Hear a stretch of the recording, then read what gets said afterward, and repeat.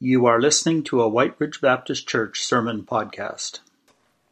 Would you take your Bibles now and turn to the book of Philippians? Philippians chapter 1. And we're going to be reading from verse 27 to chapter 2, verse 11. Philippians chapter 1, beginning in verse 27. And if you're able to stand with me, please stand now and let's hear God's word. Whatever happens, conduct yourselves in a manner worthy of the gospel of Christ. And then whether I come and see you or only hear about you in my absence, I will know that you stand firm in one spirit, contending as one man for the faith of the gospel, without being frightened in any way by those who oppose you. This is a sign to them that they will be destroyed, but that you will be saved, and that by God.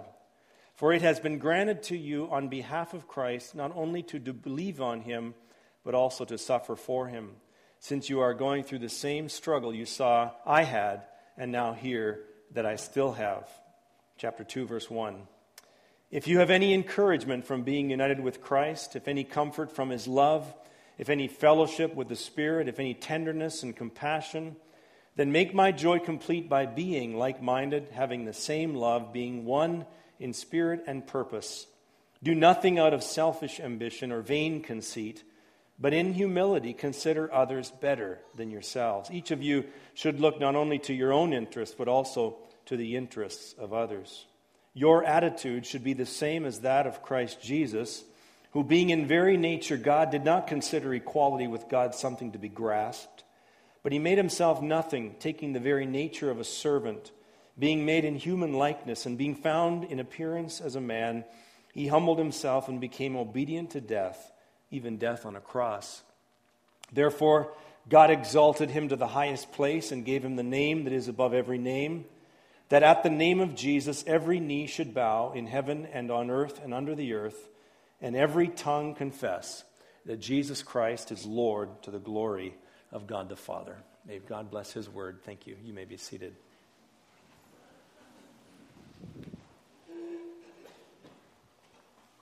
Before we jump into the text, I'd like to just share a bit of history.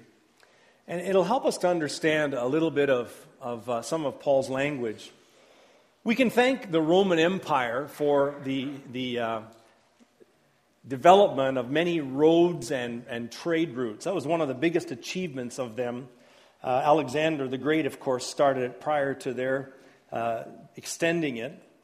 And those roads were critical for a number of reasons. Some were very obvious. The most obvious one really is the whole aspect of communication. Today, when we want to communicate with someone far away or around the globe, we have phone calls, emails, Facebook, tweeting, messaging, and there's a whole dozen, probably dozens of ways of communicating around the globe. But in the time of the Roman Empire, and when Paul is writing, there was only one way, and that was through messengers. They would send runners, and it would take hours or even days to get a message or news of some item to another place in the Roman Empire.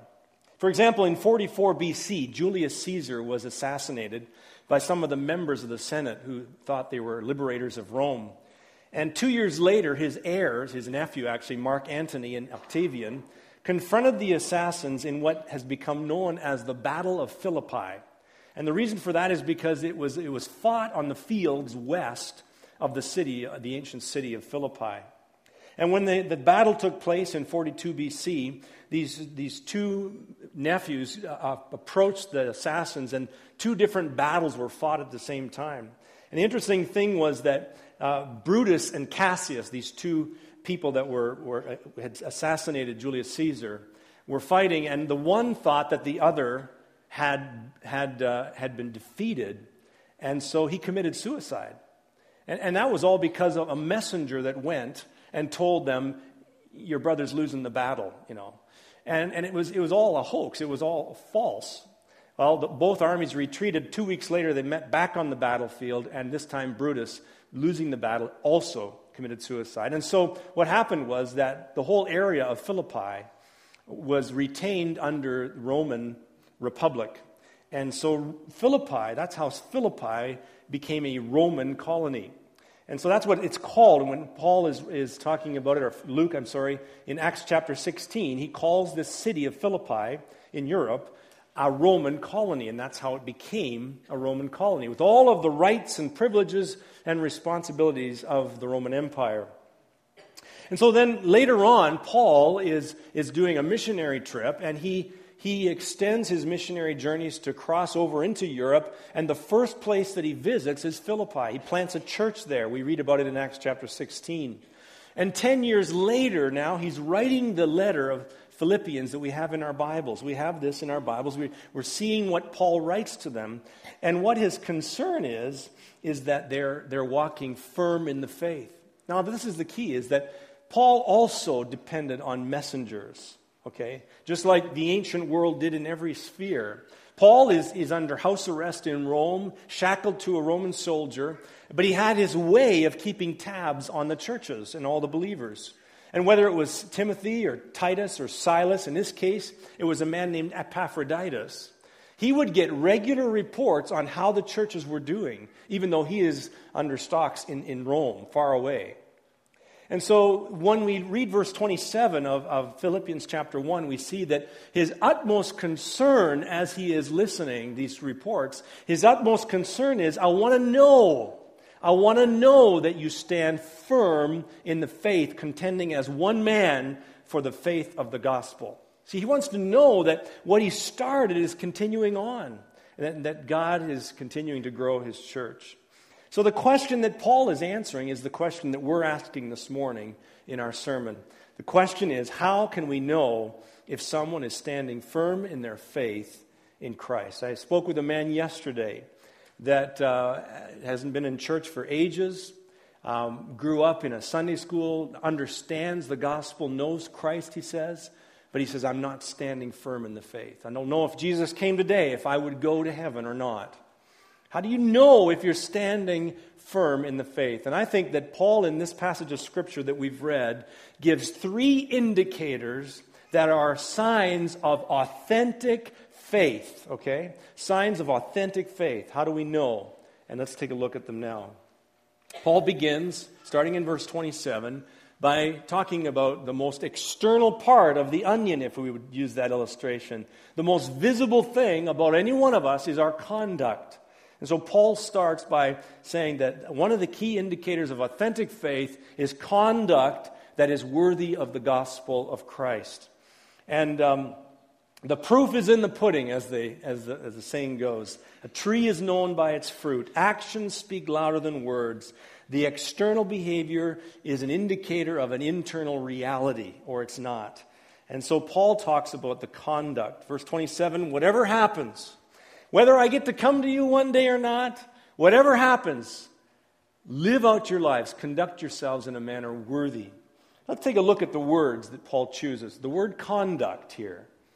The word conduct is actually a word that literally means live as citizens. He uses it one more time in Philippians chapter 3, verse 20, when he says, our citizenship is in heaven. And so clearly what Paul is doing here, he's making a subtle reference to the history of Philippi as a Roman colony that gained citizenship in Rome, even though they were miles away from the capital. Okay? And even though they were surrounded by barbarian tribes.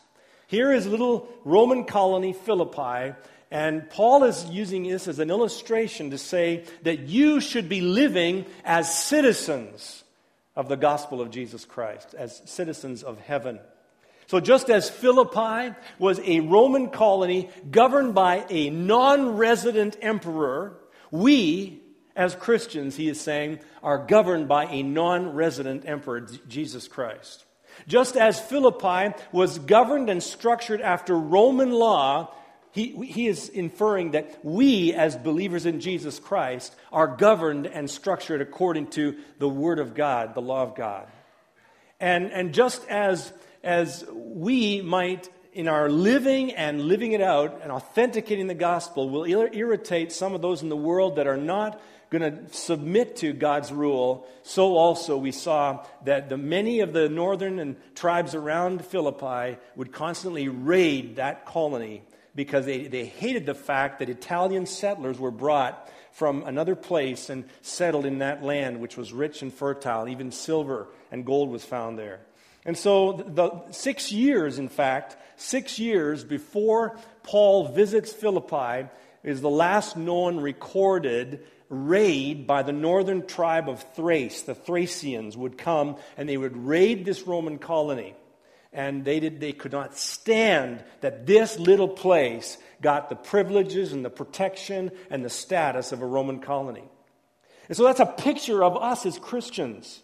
Paul is using that. We have a citizenship, and Paul is saying, live out your citizenship. Conduct yourselves in a manner that is worthy of the gospel of Christ. And so that's the word that we're going to be talking about now, the word worthy.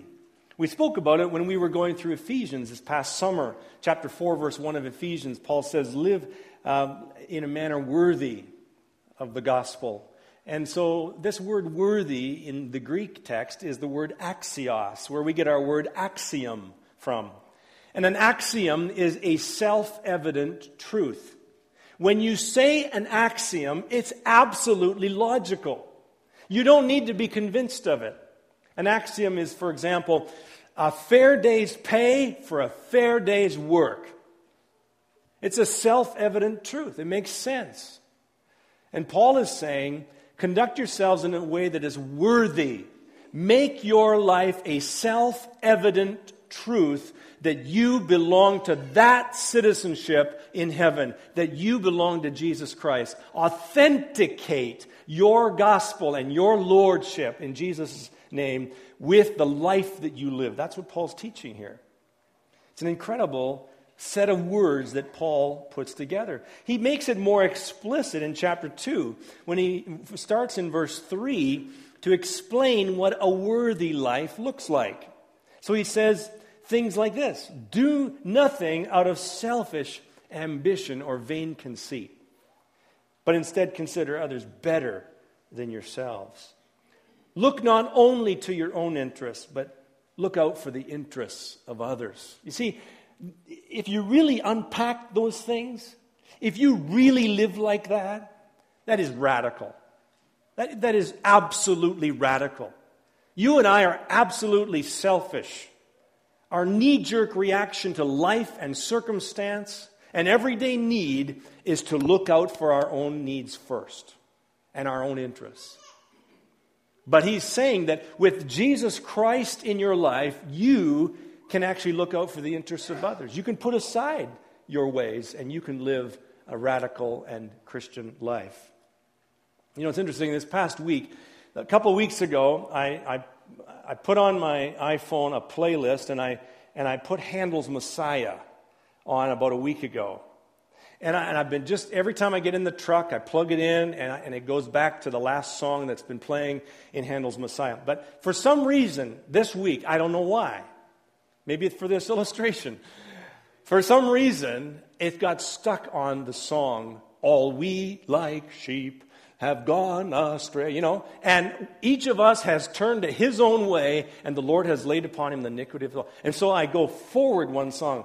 Starts up again, all we like sheep. I go back a song to try and see that. All we like, you know, I can't get rid of this song. I don't know what's wrong. Someone want to teach me about playlists afterwards, you can.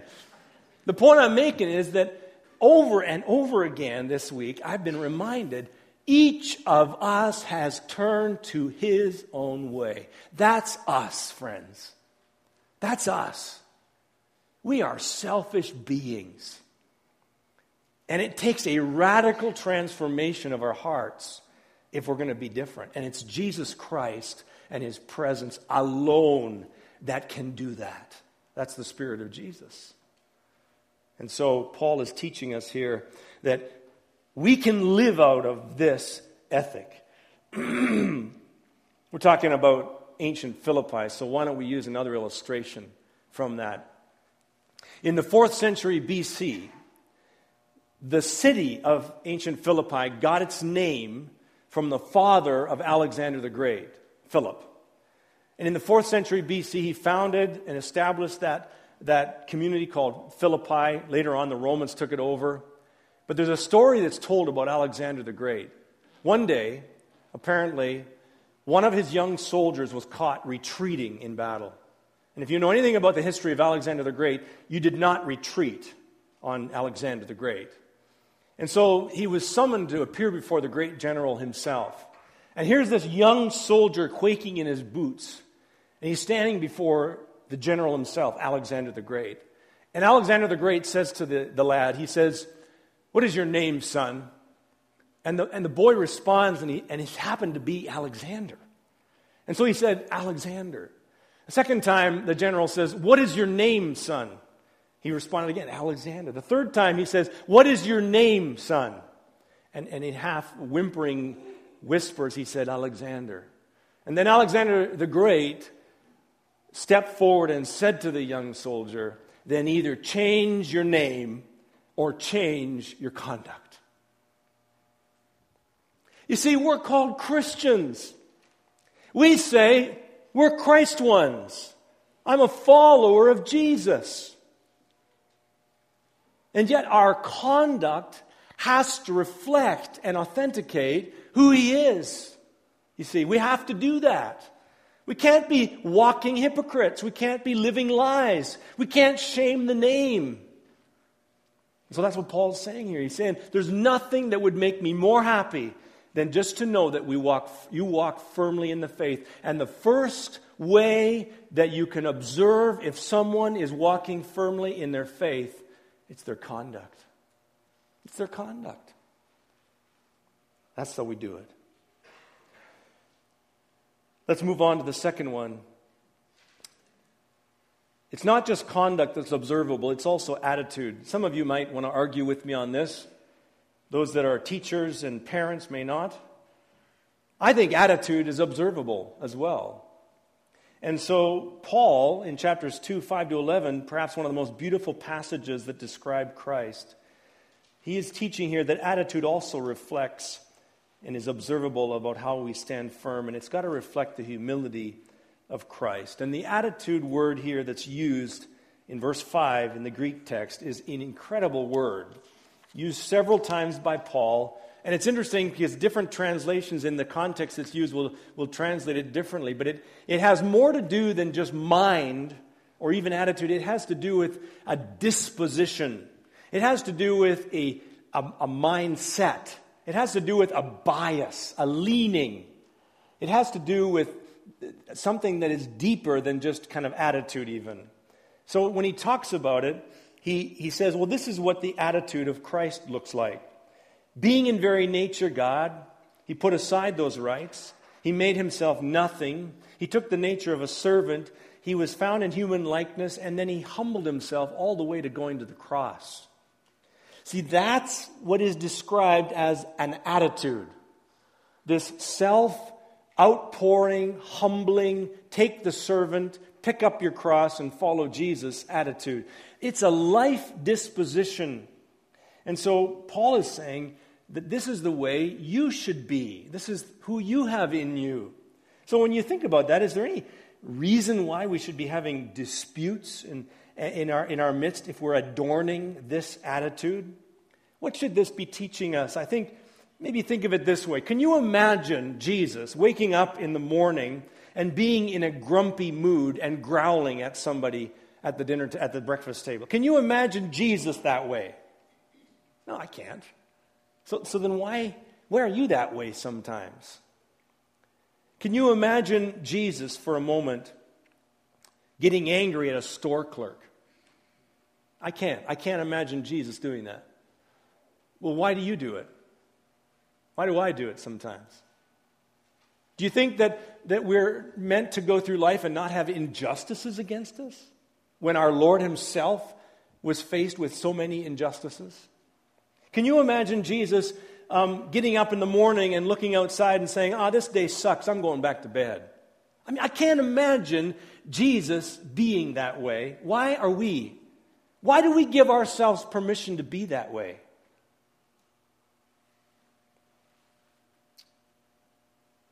Can you imagine Jesus pouting because he didn't get his way and then giving someone the silent treatment for the rest of the day. I can't imagine Jesus doing that. Why did we do it? Let this attitude, this disposition, this deep-seated bent of life, let it be so upon you that you actually live it out like Jesus. Let this attitude be in you. Attitude is like the deep rivers of our lives that we think are underground hidden currents. But you see, we deceive ourselves because our attitudes surface. The underground rivers come out. They come out in our eyes, in our body language, in our tone of voice, in our avoidance techniques, in our assumptions that we make, our biases, and hundreds of other ways. Our attitudes are observable in our lives. This passage in chapter 2, 1-11 was the passage that Pat and I memorized and recited to each other on our wedding day, 31, I think, years ago. She's not here right now, so that's good. And we stood and we recited this, and I remember the gentleman that spoke at our wedding, John Bonk, a professor at the time that we loved, and now still lives in Winnipeg. John Bonk stood, and he said to me at one point in his sermon, he turned to me, Pat's over here, he turned to me, and he said, "Terry, do nothing out of selfish ambition or vain conceit, but in humility consider Pat better than yourself. Terry, you should look not only to your own interests, but also to the interests of Pat. Terry, your attitude should be the same as that of Christ Jesus." And I'm just receiving this and thinking, when are you going to talk to Pat about that too? But see, that's the attitude. There's nothing like marriage to bring about this rubbing off of all the rough edges. There's nothing like relationships, which is our next point. Relationships that rub off the rough edges. So, another way of standing firm in the faith is shown in our relationships. They also must evidence the unity of the Spirit of Christ, which flows directly out of the attitude and the conduct that is worthy. Take a look at verses 1-4, and if you wanted to, I'm not suggesting you need to, but if you want to understand the first 4 ifs of that chapter better, you might want to substitute the word since. So you would read it this way: since you have encouragement from being united with Christ, and since you have comfort from His love, and since you have fellowship with the Spirit, and since you have tenderness and compassion, then make my joy complete by being like-minded, and so on. You see, the point Paul's making is that if you're a Christ follower, you have this. If the Spirit of God lives in you, you have this. Well, then live it out. Authenticate. Let this be seen in the way that you live it out. Friends, this passage of Scripture, I have, as I said, for 31 years, I've memorized it. We go over it every year, and I still think I'm just dabbling in its shores. I feel like I got such a long way to go.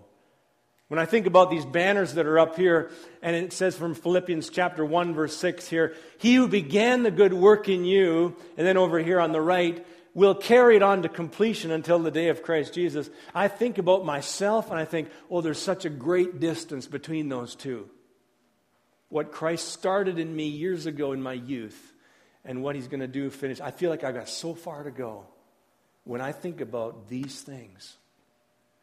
But I tell you, the things that I look to know and to have assurance that I am living out an authentic faith. Number 1, what is my conduct? Number 2, what is the deep attitude of my life, and how is it lived out in service? And number 3, in the arena of relationships, how am I doing?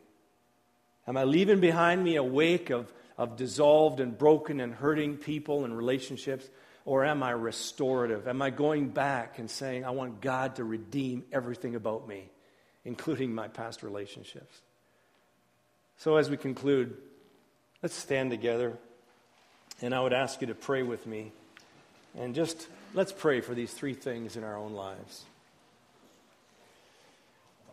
Father God, we come before you and we want to be worthy of the great name of Jesus Christ, the name that is above every name.